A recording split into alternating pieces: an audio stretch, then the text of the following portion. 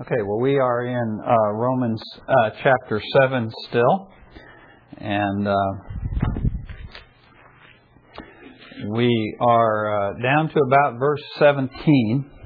Last week we were looking at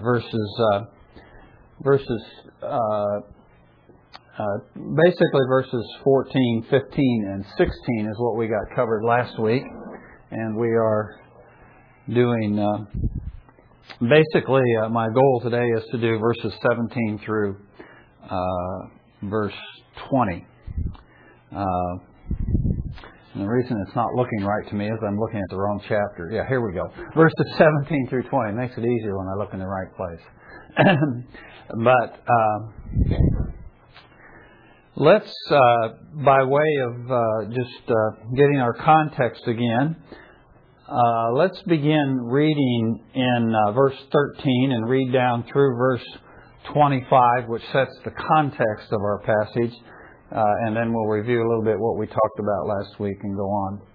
Beginning in verse 13, therefore did that which is good become a cause of death for me. You'll remember that in the verses just before that, he had been talking about how when God gave the law, that the result of receiving the law was that people sinned more and it actually caused their death. And so he's asking, therefore, did that which is good become a cause of death for me?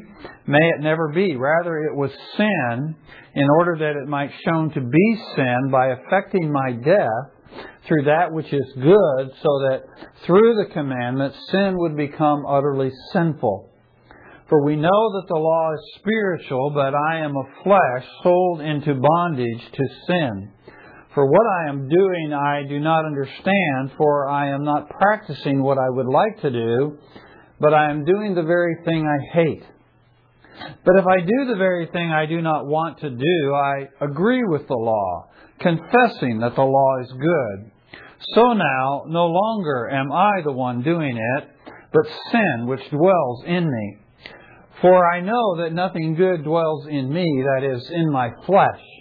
For the willing is present in me, but the doing of the good is not. For the good that I want, I do not do, but I practice the very evil that I do not want. But if I am doing the very thing I do not want, I am no longer the one doing it, but sin which dwells in me. I find then the principle that evil is present in me, the one who wants to do good. For I joyfully concur with the law of God in the inner man. But I see a different law in the members of my body, waging war against the law of my mind and making me a prisoner of the law of sin which is in my members. Wretched man that I am, who will set me free from the body of this death? Thanks be to God through Jesus Christ our Lord. So then on the one hand, I myself with my mind am serving the law of God, but on the other with my flesh, the law of sin. Okay? And as I said last week, we looked at verses 14 through 16 basically. And so by way of review, what do you remember that we talked about last week?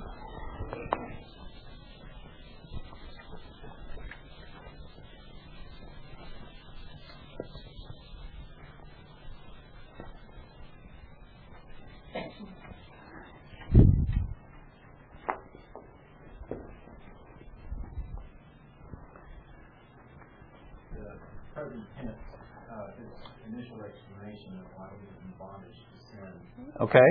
And it was related to what we were talking about. I was talking about the regenerate or unregenerate quality. Speaking of okay. The story, and he's telling the present tense, I believe that he's talking about a story about himself in the past. Okay. Okay. So what you're implying there by what you said is that... Yeah. I'm trying to share the blame here.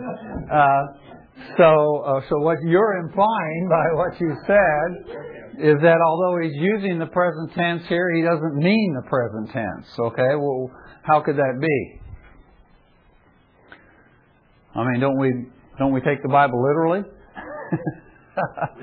Can we get into your story? Yeah, we could get into my...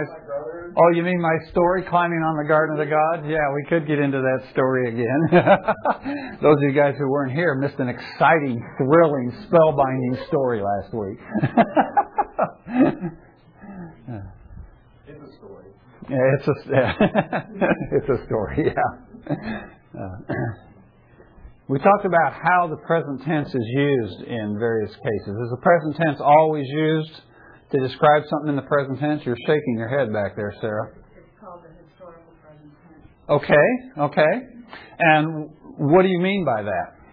It means that a narration of something that happened in the past is couched in the present tense for dramatic, literary style type purposes to make it seem more immediate. Okay. So what we discover then is the present tense can be either a literal present tense. When somebody's speaking in present tense, they're talking about what's happening to them right now in their present experience. Or it could be what I called last week the rhetorical present tense. It's used not in a literal sense, but to make a rhetorical point, to draw you into a story of something that may have happened in the past or whatever. So when we are reading something or hearing something in the present tense, how do we determine whether or not it's a literal present tense or a rhetorical present tense? Okay? You've got to consider the context. You have to look at the context. And so, as we look at Romans chapter 7, and you're just reading down through Romans chapter 7, and suddenly in verse 14, in verse 13 he's speaking in the past tense, and then in verse 14 he switches to the present tense, and the remainder of the chapter is in the present tense. Now, if somebody's speaking in the present tense, normally the normal interpretation or understanding we would put on that is that they are speaking about something that's happening to them right now or their present experience. That would be the normal way to interpret it. And so as we approach Romans 7, unless there is some compelling reason in Romans chapter 7 to view it as a rhetorical present tense, we should view it as a literal present tense. Okay? So the question then comes up, are there compelling reasons in Romans chapter 7 to view it in a rhetorical rather than a literal sense? Okay? And so those are some of the things we talked about last week. What else? Did you use Mark as an example of that? Did I use Mark? No. The book of Mark. No. He does that. Uses that Okay. a lot. Okay, great. Writing in he writes as if it's in the current tense. And Yeah. you know, because he's writing about something that happened several hundred years ago. Yes. It's not. Okay, good. Great. No, we didn't cite that as an example. Well, that was the first one I thought of. Yeah. I'm still not convinced that's what he's doing here, but that's okay. Okay. I actually thought. Well, you weren't here last week. Here are my reasons. I thought for sure. I've been gone 3 weeks. Yeah. And they're playing that you guys are going to be done with. Yeah. No. We were waiting for you to come back. So, okay.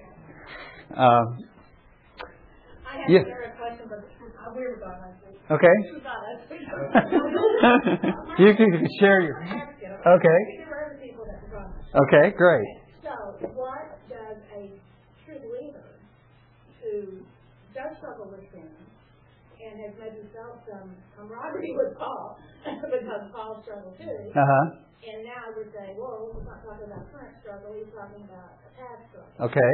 You know, because, I mean, I know as an early believer, years ago when I got saved, I really did most to Job and to Paul. Because there was a dramatic transformation. But, okay, so you're saying that he's not talking about struggling with current sin in the state right now. That's correct. Okay, he's talking about. Okay. That's correct. Yeah, that's my point. But You know what I mean? yes. But when we started this passage, I made clear, and I re-emphasized this last week. But like I said, you were gone. Is to say that Romans 7 is not talking about the struggle the believer experiences currently, the Christian currently experiences, is not to say the Christian does not struggle. it's simply to say that that's not what Romans 7 is talking about. Okay? So that I want to make clear. We understand the Christian struggles. Paul talks about other places where, the struggle with sin. So, in fact, Romans 6 implies there's a struggle with sin. So to say that Romans 7 is not talking about the Christian struggle with sin is not to say that a Christian does not struggle with sin. It's just that that's not what I believe that Romans 7 is talking about. Okay. Secondly, the question then comes up, well then why are we even bothering? If we're Christians, why are we even bothering studying Romans 7? What's its relevance? What's its application to us? And the answer to that, you have to come back next week. Because what I stressed as we approach this subject of chapter 7, what I stressed is I want to get the interpretation down. Once we get the interpretation of Romans 7 down, then we can go back and ask, okay, how does that apply to us as believers? So we'll address that question. That's my plan next week, is to address that question of how does this relate to us as believers? Can we learn anything from this? If this is really talking about somebody before they were a Christian and the struggle they go through before they were a Christian, then what can we learn from this, and how can we apply this in our lives? And we'll look at that question next week. Does that answer your question? Okay, good. Well, one of the things I'm sure you guys talked about, because in this passage, was the emphasis on the law being good and spiritual, and that it would be easy to say, well, because of the problems here in my life, the law must be bad. Mm-hmm. He proved that that's not the case. The law is spiritual. Yes. So I'm sure you guys talked about that, right? Yes, we did. Yeah. And that's what his experience demonstrates to him. His experience demonstrates to him that the law, which, as we've made clear in the context here, interpretation-wise, is the Mosaic law, the law that was given at Mount Sinai to Israel, was good. It was holy. It was spiritual. Okay, and Paul's experience with the law and with sin before he became a Christian emphasized that to him, demonstrated to him that the law was good, and we'll go into that a little bit more today. But let me back up on this issue of the present tense. Are there compelling reasons to view Romans 7 as a rhetorical present tense rather than a literal present tense? And of course my argument was last week that yes, there are. And the two compelling reasons, or what are to me compelling reasons, and you may differ, and that's fine with me, as I made clear all the way through this, you may end up concluding differently about Romans 7 than I do, and that's I can live with that. I'll still love you as a brother or sister in Christ, but there may be other reasons why I won't, but at least not that. That won't be the reason. But what are to me the compelling reasons that it is a rhetorical rather than a literal present tense? And one of them is, even if you view this as talking about a believer, it's clear that he's not using a very strict literal present tense. And the reason I say that is because you'll notice that in verse 14, he talks about something that he does, verse 15, something that he does not understand. Okay, so he says, I don't understand this. And then within a couple verses, he's given an explanation. He's providing for us an explanation of the thing that he said in verse 14 he did not understand. So clearly, he's talking to us about a process that happened in his life, whether it happened either as a believer or as an unbeliever. He's talking about a process where he starts out not understanding something and then ends up discovering or understanding something about himself. So the thing that he doesn't understand in verse 15, by verses 17 and 18, he is now understanding it. So clearly you can't say it's all his present experience. Even if he's writing as a believer, it's not all his present experience. It's something that he didn't understand at one point, and now I do understand it. So clearly it cannot be strictly, entirely his present experience, whether he's writing as an unbeliever or as a believer in this place, in this particular case. Okay? The other reason, the other compelling reason that I see in the passage to see it as a rhetorical rather than literal. And again, I want to emphasize that applying just the normal principles of interpretation, we would understand the present tense to be literal unless we have compelling reasons. Okay? So it's really the burden of proof is on me. The burden of proof is on the person who views it as something that happened in Paul's past, whether earlier in his Christian experience or before he was saved. The burden of proof is on us to demonstrate that there's a reason to take it rhetorically. And the first is the one I just gave you. Clearly, he's talking about a process that took place over a period of time. Secondly, when we look at the way he describes himself, he describes himself as being in bondage to sin, being enslaved to sin. Okay? And we established in chapter 6 that that's characteristic of the unbeliever. That is not characteristic of the believer. The believer struggles with sin, yes. But Romans 6 is clear that the believer is freed from bondage to sin. So though we struggle with sin, we're not enslaved to it. We're not in bondage to it. And Paul clearly describes a situation here where he's out of control in one sense. He wants to do one thing, but he can't. Yes, Rick? That kind of reminds me of Martin Luther's experience before his conversion. That he tried everything he could to be righteous before God, but he could never quite get there. Yeah, that's a great example, Rick. Martin Luther is a great example. When you read the story of Martin Luther's struggle, and he struggled so much with sin, wanting to fulfill God's law and do what was right. In this case, we're not talking about the Mosaic law, but just trying to do what is right and failing to do it. And so cognizant of his failure, he actually made himself so sick he nearly died. And the story of his conversion where finally he's lying there on his deathbed, what would have been his deathbed, because he is so sick from this struggle with sin that he has in his life. And then this aged monk comes in and talks to him and explains to him that Christ died for not just for the sins of the whole world, but for his own sins. And as he understands that and comes to grapple with that, then he's converted to Christ. And so Martin Luther's a great example of this kind of thing. Okay? Yeah. I guess my viewpoint may be a little different. He, in verse 14 and verse 18 both, he specifies he's talking about in his flesh. Yes. So, and the way I would understand this, and you can address this perhaps, that our flesh is still in bondage to sin, and it's our spirit that is obeying God.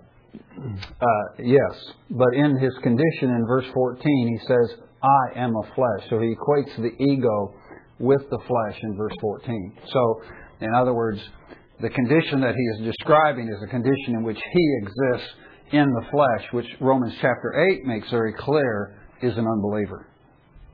Romans 8 makes very clear that the person who is of the flesh is not a Christian. Okay, so yes, as a Christian, I still have a body. Okay. The other thing we have to wrestle with, and this gets very difficult issue. We could spend probably weeks talking about this. How the Scripture uses the word flesh, and as you probably know, it's used in a whole array of different ways, and possibly even is used two different ways in this passage. So those are things, that we're not going to try to tackle today because they get so complex. Okay, but that's a good point. I'm trying to think if there's anything else we covered last week we need to bring up. Anything you remember from last week you wanted to mention? Well, verse 15, where he talks about the law being good, he says, if you're not do that, we're not against the law is good. And we talked about a little bit, in the way I heard what he said, was that the knowledge of the law brought the desire to do good. Because some people use the argument, well, you wouldn't desire to do good unless you're a Christian. Well, knowing the law brought the desire of the Pharisee. Right. To do good. Yes. So he had the desire to do good, but he didn't have the ability to do it. That's correct. That's correct. So then the ability to do good comes from the Holy Spirit. So to me, that's encouragement that as Christians, that's one reason for us to interpret this way, if it encourages us as we rely on the Holy Spirit rather than our fleshly. Yes. We'll get into that some today, and then again some more next week as we get into the issue of application. Yeah, that's great. The thing about verse 16 that is Paul's the point that Paul is trying to make is that he has learned two things by this conflict of sin within him as it conflicts with the law. There's two things he's learned, and one thing is he's learned that the law is good. Okay, so by the very fact that he finds himself wanting to do the law, he realizes, okay, that means I know the law is good. Okay, so he is in verse 16. He's explained to us how he knows what he stated in verse 14. In verse 14, he says, "For we know that the law is spiritual, but I am of flesh, sold into bondage to sin." Okay, so in verse 16, then he's explaining how he knows the first part of that. There's two things in verse 14 he knows. He knows the law is good. He knows he's of flesh, sold into bondage to sin. Those are the two things. The way he knows the law is good is that when God gave the law, something inside of him said, I want to do that. Okay? I want to do that. He wasn't able to do it, but he acknowledged that was something he wanted to do. And that very acknowledgement, what he describes in Romans chapter 2 as this intrinsic nature, those who by nature want to do good. Okay? And he uses that term. The idea is there's something in us that God has planted in us. There's something in us that wants to do good. Okay? Even though it's incapable of doing it.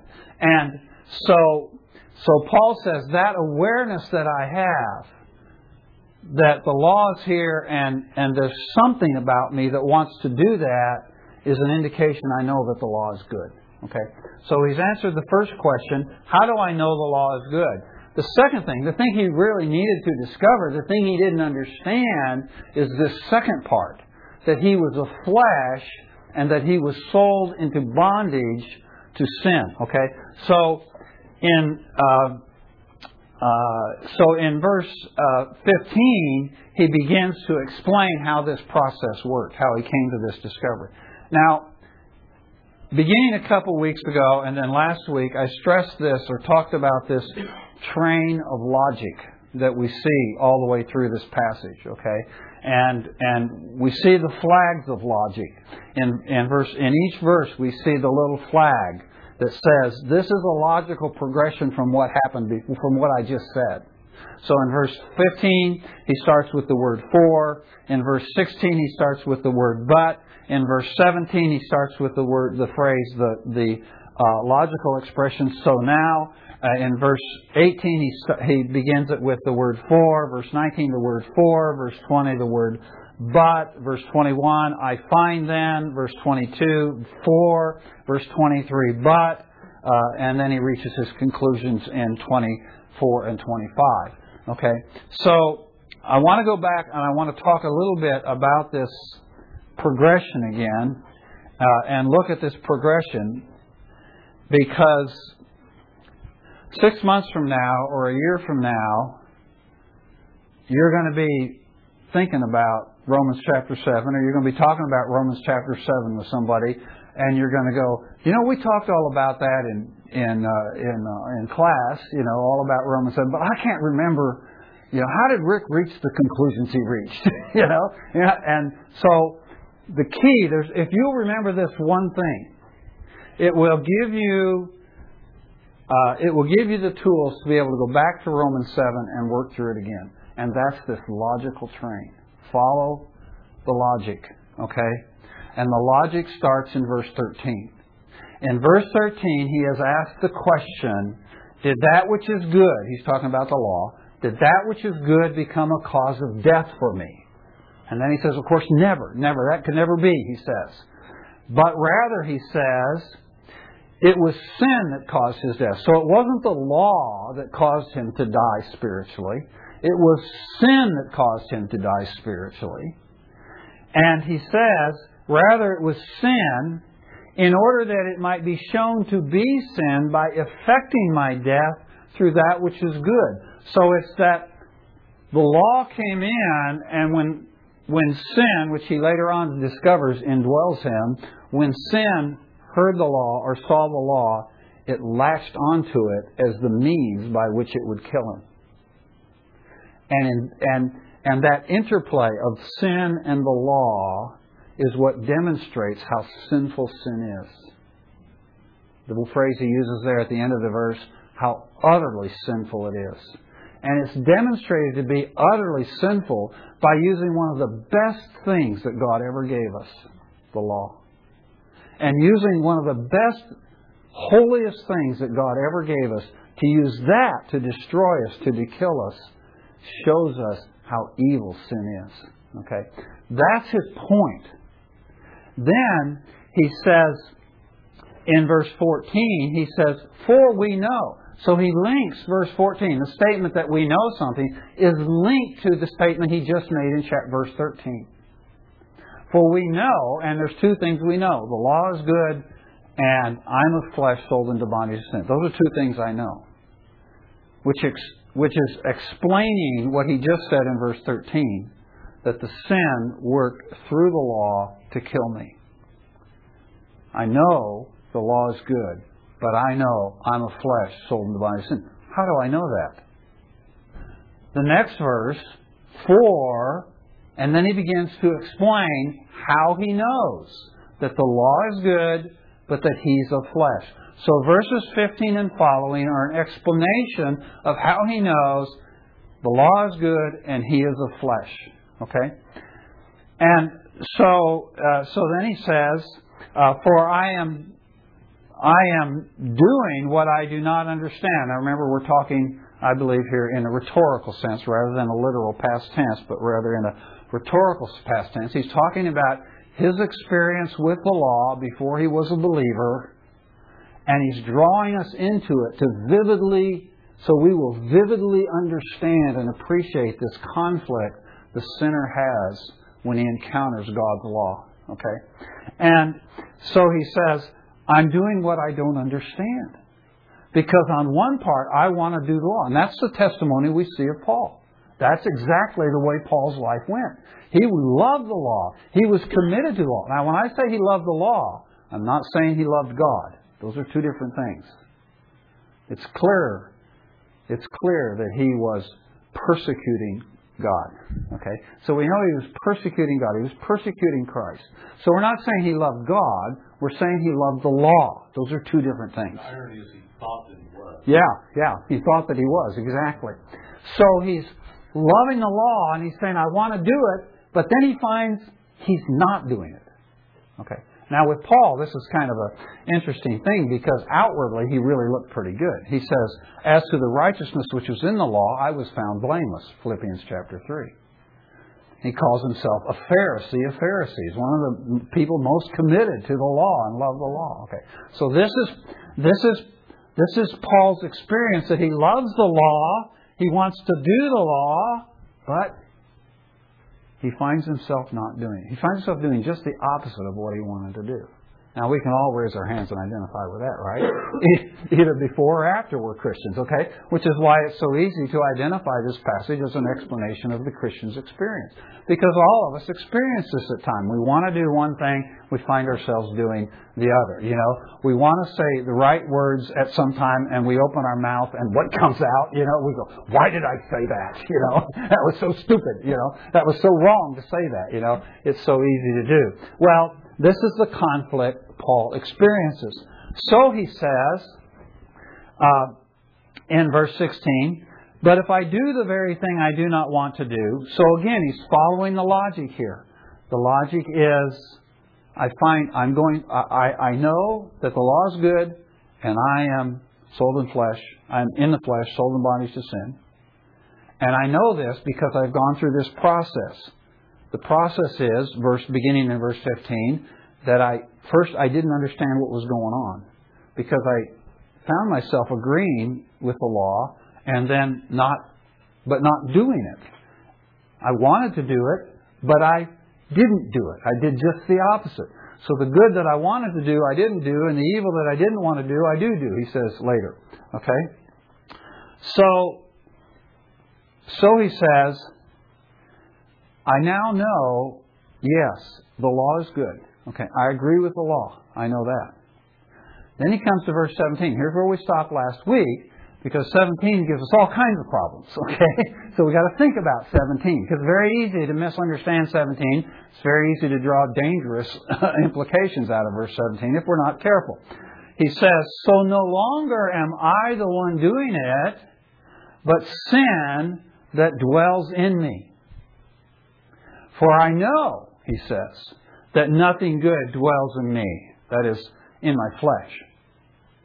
For the willing is present in me, but the doing of the good is not. For the good that I want, I do not do, but I practice the very evil I do not want. But if I am doing the very thing I do not want, I am no longer the one doing it, but sin that dwells in me.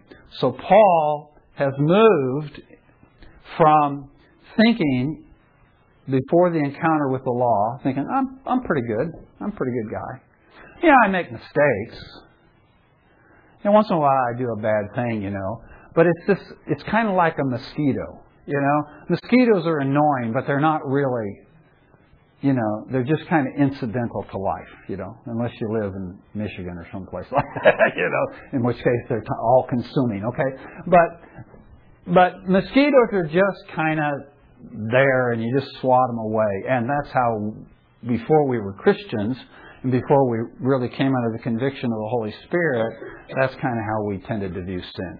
Okay, it's just this, it's kind of like this, as I said, it's kind of like this little chia pet. We can keep it in a cage, and we've got it under control. And the reason God gave the law was so that we would no longer view sin that way, but that we would realize that sin is this horrible ogre, this overpowering, domineering tyrant that runs our lives. And until we understand that about sin, we're not going to think we need a Savior. And so God gave the law so that we would go through this process that Paul talks about. God gave the law so that we go through this process of understanding that sin is not this annoying little mosquito in my life, but sin is a slave master over me. I'm in bondage to it, and I can do nothing but sin. Even though in my mind I know the law is good, and even though in my mind I say I want to do what's right, even though I say that, I find myself in bondage to sin. So that is where Paul is moving in his understanding here. And when he gets to the end of it, he cries out in desperation, as we'll see next week, if we get that far, in the verses we look at next week. But the question is, what does he mean in verse 17 when he says, so now no longer am I the one doing it, but sin that dwells in me? Now, because we see the flow of the passage here as being a logical train, we see the phrase there, so now, not as a temporal phrase, not as a phrase in reference to time, but rather as an expression of a logical sequence. Okay. In other words, he's not saying that at one time this and now this. Rather, he's saying, given all of these facts, now we understand this. Okay, so it's a logical so now rather than a temporal or a time-related so now. So the idea there is, now understanding that I want to do what's right, but I find myself not doing what's right, I now conclude that it's no longer I, but sin that dwells in me. Okay? Well, what does he mean by that? What we have here with Paul is something it's not prominent in Paul's theology, but it does come up at times, is this kind of a dualism in Paul's theology. Okay? And it's probably most pronounced right here in Romans 7, this idea of this dualism. And what we're really dealing with here, and this gets a little maybe metaphysical or philosophical, so bear with me a little bit here. But what we're dealing with here is questions of ontology. Ontology has to do with the nature of being, what it means to be something. Okay? And one of the big questions that we face as Christians, and that all human beings face, and philosophers and people who deal in metaphysics wrestle with this a lot, is the question of what does it mean to be human? What is humanness? And what does it mean to be a human being? Okay? And those are one of the things we wrestle with. In the Western world, there are two prominent views of what it means to be human. Okay? There are other views in other parts of the world, but in our Western culture, there are two predominant views of what it means to be human. And the first one is a view we call physicalism. And physicalism simply views the human being as just totally physical. Okay?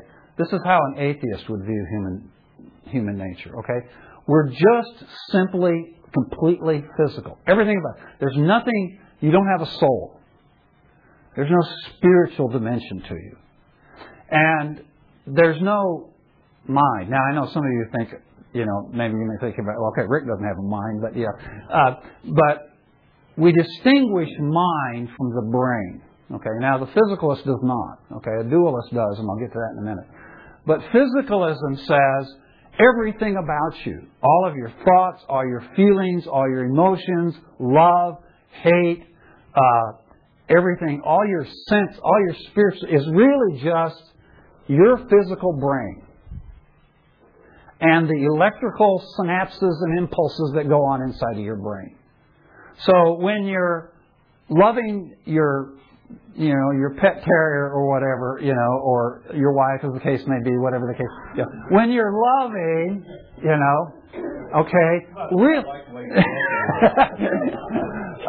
when you're loving, really all it is these random electrical impulses going on inside of your physical brain. Okay, it's just everything is chemical and electrical and material. Okay, that's physicalism. Okay, obviously as Christians we don't believe that. Okay.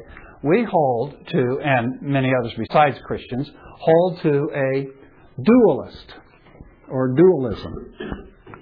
And dualism views human nature as being both physical, and when we're talking in philosophy or metaphysics, we use the term mind. That human beings are made up of a body and a mind, and they're distinct. And when we use the term mind, particularly as Christians, we're including more than just what we think of as mental, but we're thinking of the spiritual and the soul, the whole non-material aspect of humanness. Okay? So, and there are very strong biblical reasons for holding to the dualist view. They're very strong. The Scripture is very clear that we have this dualist nature. Okay? But even beyond that, within the realm of logic and metaphysics and philosophy, there are powerful arguments, I think irrefutable arguments, for the dualistic view of man. Okay? So really, to be a physicalist, you almost have to have an agenda. You really don't want there to be a God. Okay? But the dualist views human being, what it means to be human, as being both a body, but there's something about me that's not body. It's not physical. So I have a brain, but I also have a mind. And that mind, I'm using the word to include all of what's not material about me. Okay? One of the arguments for dualism, and this is fascinating to me, one of the arguments for dualism is this sense we have of what's called identity through change. Okay? And what that means is, if we were able to kind of do some kind of hyper scientific whatever, and we were to bring in Rick when he was 3 or 4 years old and stand him right here, you would not probably recognize this guy right here with me, okay? Because I've totally changed. You know, all the cells in my body, you know, I've just totally changed. I've grown up, you know, all the cells in my body. But I know that I'm the same kid that ran around on Pratt Street in Omaha when I was 4. I know that. I sense you do too, right? I mean, not in Omaha, but you look back on your past and you know you are the same person. You have the same identity that you have now you had when you were just a little crumb cruncher as far back as you can remember, right? It's what we call identity through change. Now, I want to argue that I believe that identity through change goes on through conversion. In other words,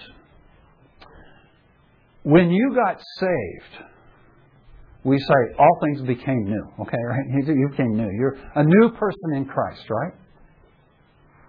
So when I became a Christian, did that mean that the old Rick just went poof and disappeared into thin space?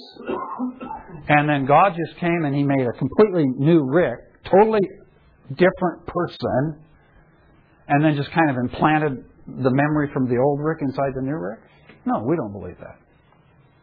At least I don't believe that. I'm the same Rick I was before I was saved. Now, there are many things about me that are new. Okay? But I'm the same person. And when God saved Rick, He saved the old Rick. He saved the old Rick and He totally transformed me and He changed me. But I'm the same, ontologically speaking, I am the same person. That's what God wanted to do. He wanted to take that old Rick and save him. And that's what He did. Okay? Now, when we realize then that we have these kind of two parts of us, and we call them parts, but they are, at this point in our existence, they are inextricably linked together. You can't really separate them, at least not anything other than momentarily. Some people talk about out-of-body experiences and this, but those are very temporary things, if in fact they do exist at all. Okay? But as far as our ongoing life is concerned at this point, you can't separate the mind from the body. Remember how I'm using the word mind here. Okay? You can't separate them. But we do believe ultimately they will be separated, right? When we die, we believe that mind, that spiritual dimension of us, the soul, goes on living. And the body lays down in a grave and rots and decays, and the atoms all go back out and go join other atoms and do something else, right? Okay? So we understand that. We're not talking about resurrection yet. That's another issue. But they are distinct. And we know they are distinct because they are ultimately separable, although at this point they're not separable. Okay? Now, forgive me here for getting into a lot of metaphysics but this is all very pertinent to what the Scripture teaches about what it means to be human. Okay. So now we encounter Paul, and Paul's having this struggle. And the struggle he has is that he finds himself wanting to do one thing, and but he ends up doing just the opposite of what he wanted to do. And he says, "So no longer am I the one doing it, but sin that dwells in me." Okay? Now, what does he mean? Well, there's obviously some sense in which Paul is distinguishing between his I here, whatever that is. He's distinguishing between this I and his flesh. But what's interesting is that later on, instead of using the word flesh, he uses the word body. And he also uses, and he distinguishes the body from the mind. For example, in verse 23, I see a different law, and we're not going to get to this verse today, but I see a different law in the members of my body waging war against the law of my mind and making me a prisoner of the law of sin which is in my members. So there is some sense in which Paul is thinking dualistically. That he's here, but there's also this other part of him, and these two are conflicting with one another, and ultimately always, this part over here always wins. Okay? It always wins. So when he refers to the I earlier in the passage, when we get down to verse 23, he seems to refer to that as the law of his mind. His mind is telling him to do one thing, but he finds himself doing another thing based on some law that's at work in his members, in his body. Okay? And later he'll talk about wanting to be free from the body of death. Okay? So,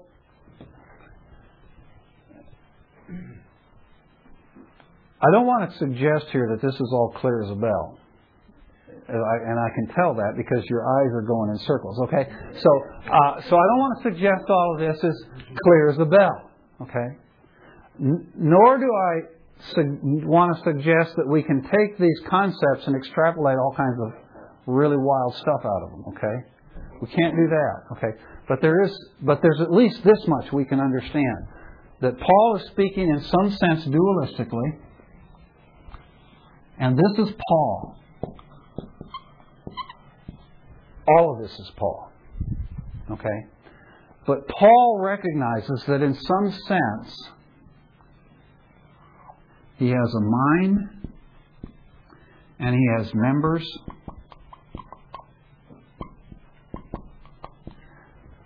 which he also at some times refers to as flesh.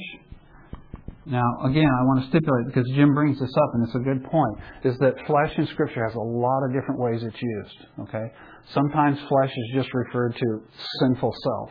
Sometimes flesh is just referred to as our body. It's about 7 or 8 different ways that the word flesh is used in Scripture. Okay?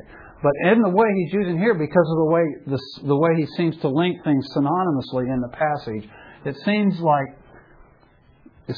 that the way he's using the word flesh here is he's using it in reference to our bodies and our members, our physical aspect, as being particularly susceptible to sin. Okay. And that's not to suggest that our mind isn't. But there's some way in which the flesh is particularly susceptible to sin.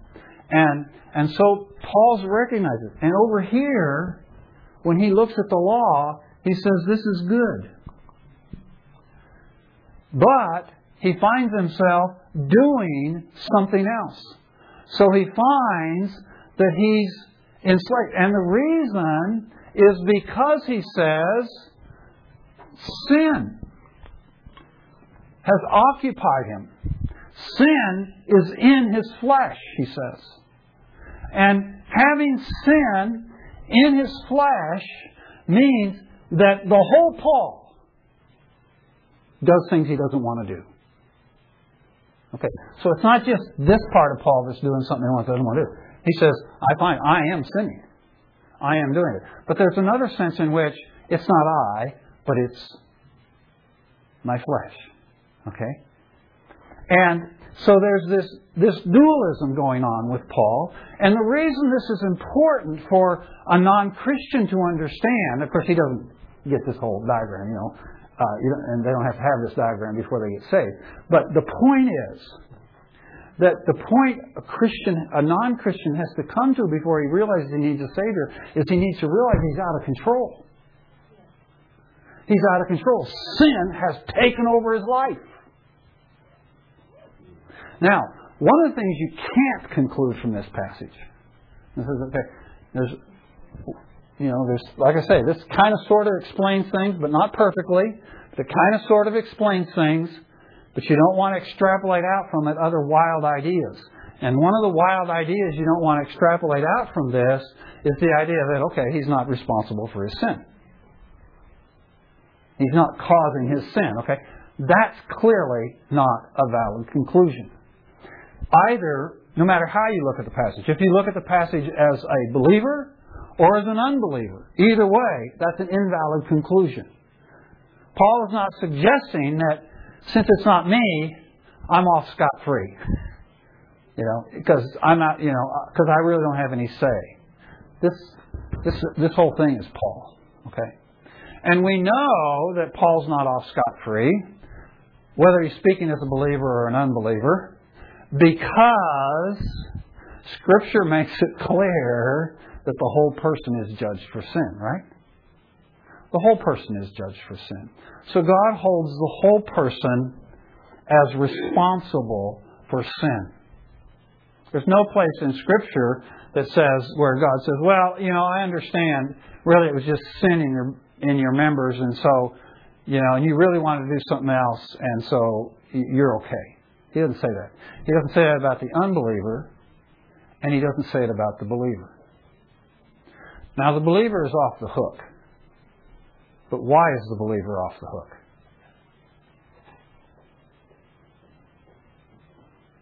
Jesus paid it all. Jesus paid it all. Because He's forgiven. Because Christ died for our sins. It's not because I can go, well, it really wasn't me, God. I wanted to do what's right. As someone has said, the road to hell is paved with good intentions. Right? So I can't say to God, well, it really wasn't me. I had no control in this thing. I can't say that. Or the devil made me do it. Yeah, I can't say that, right? I have to acknowledge that the whole me has sinned. Okay? But the point Paul is making is not that he's not somehow responsible. That's not the point he's making. The point he's trying to make, is that sin has permeated his life and taken control. He's trying to make the point that I am of flesh, sold into bondage to sin. So here I have the I or the mind side of me, okay? But that mind side is completely wed to and joined to the flesh. It is a flesh. And as long as it's a flesh, I'm in bondage to sin. This is why Romans chapter 6 is so important. Because what Romans chapter 6 teaches us is that this bondage is broken. Not the fact that we're still in the flesh, we obviously still are, but the Christian, when he comes to Christ and Christ comes into his life and forgives his sin, this slavery to sin is broken. He no longer has to sin. He can sin, but he doesn't have to. We studied all that when we were in Romans 6, right? So, Paul says in verse 18, he says, "For I know that nothing good dwells in me, that is, in my flesh." Now, there's several different ways of looking at that, but I think the most compelling way to understand this is that Paul is now recognizing that sin dominates his life.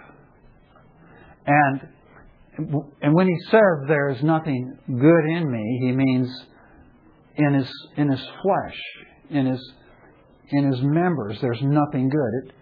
He's clearly not saying that he never wants to do good, because he's already established that he does want to do good. Okay.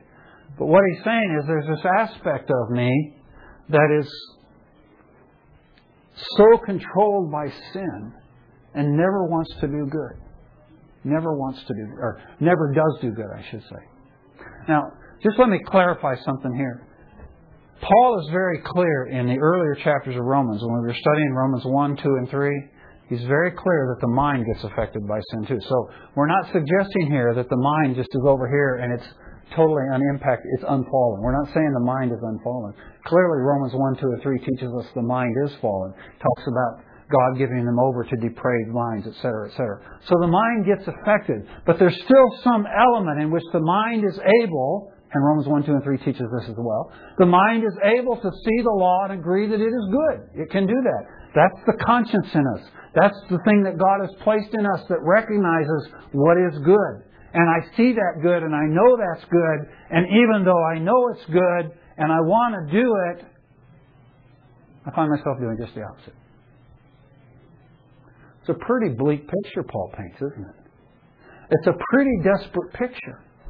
And in fact, when we get to the end of the chapter, he's going to throw up his hands and say, who will deliver me from this? Okay. The unbeliever is in a desperate, desperate condition. Because sin is killing him.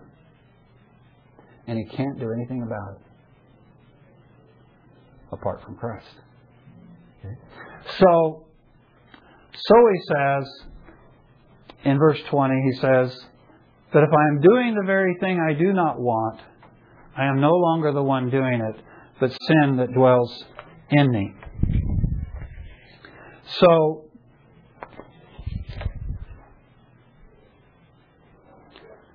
Paul now has come to understand that sin is not this little toy that he can just play with at will and then set aside. But sin is the thing that has taken over his life. And he's in bondage to it. He's enslaved to it. And unless something can be done to break that bondage, he is destined to eternal death. Now, let me just go back for a moment, because one other thing I wanted to bring up is that sometimes Romans 7 is used, and it doesn't have by those who hold the regenerate position. The position this is talking about a believer. It doesn't have to be, but some of those who hold to that position believe that Romans 7 is teaching that we have two natures. A sin nature and a new nature. Okay? So this idea we have two natures. Okay? And I've heard several times it illustrated with the story about the Indian boy who he goes to his father or whatever, and he says, Dad, it's like I have these two things inside of me, and they're constantly fighting. It's like I have two dogs fighting inside of me, a good dog and a bad dog. And they're constantly fighting with one another. And his father says, well, which one wins? And the boy says, well, the one I feed the most, you know. And, there's some interesting lessons there. And it's an interesting parallel, but it's born out of the idea that we have a new nature and an old nature. Two natures, right? Okay. Now, Paul's theology, however, is dualistic, not tripartite. What's the problem? What's the problem with the two-nature view? I don't see a problem. I didn't either for many years, until fairly recently, actually. Oh, really? Yeah. What?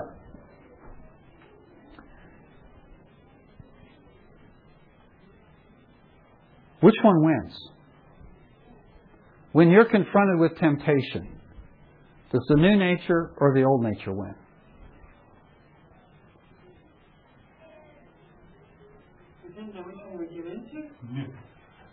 Okay, now she said it. Everybody else was reluctant to say it, but isn't that true? The old nature is dead. That's my view, and it's probably your view until it sounds like the old nature is dead, but we give it power by giving into it. Okay. So in reality, you have two natures, and you give power to one of them, either the new nature or the old nature, which means you're really three. Because you have the new and you have the old, and something chooses between them. This was really graphically brought to my mind here just very recently. Actually, I was listening to he's a mature believer, but he's a younger brother in Christ, and he was asking the question, when I sin, what chooses to sin? Is it my new nature? Or is it my old nature? What chooses to sin? Well, if I have two natures, an old nature and a new nature, and something chooses between them, that implies a tripartite view of human nature, right? Rather than a dualistic view. Now, maybe it doesn't, but that's the only way I can figure it out.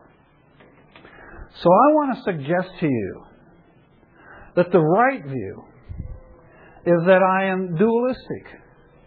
I have a mind, and I have the members of my body that incorporates that fallen aspect of me, right? Okay? And when I was saved, I got something else. What did I get? I got Christ. I got the Holy Spirit. So now I have the Holy Spirit living in me. And that makes everything different.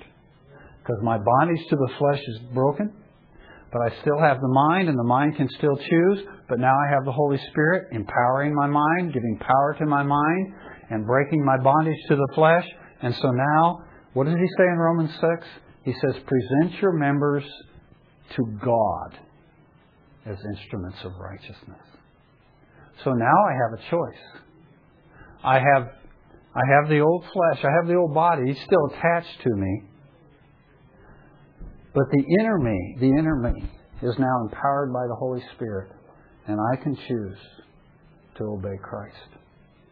Well, you just mentioned three, so I don't see the distinction. The third one is the Holy Spirit, and that's not me. He's distinct from me.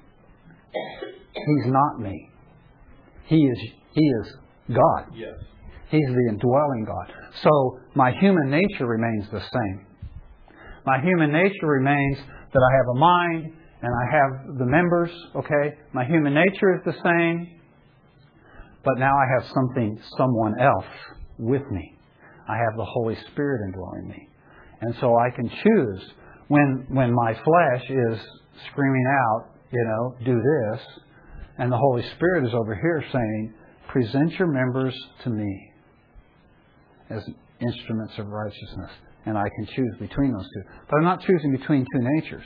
I am a new man in Christ. I am a new man. And my bondage to the flesh is broken. And I have the indwelling Spirit. And I can choose whether or not I will present myself to God, who now indwells me, or I can present myself to sin, which is still hanging on in my members. But my bondage and my slavery to that has been broken by Christ. Well, we're way over time. So we'll stop and we'll go on next week in the next verses.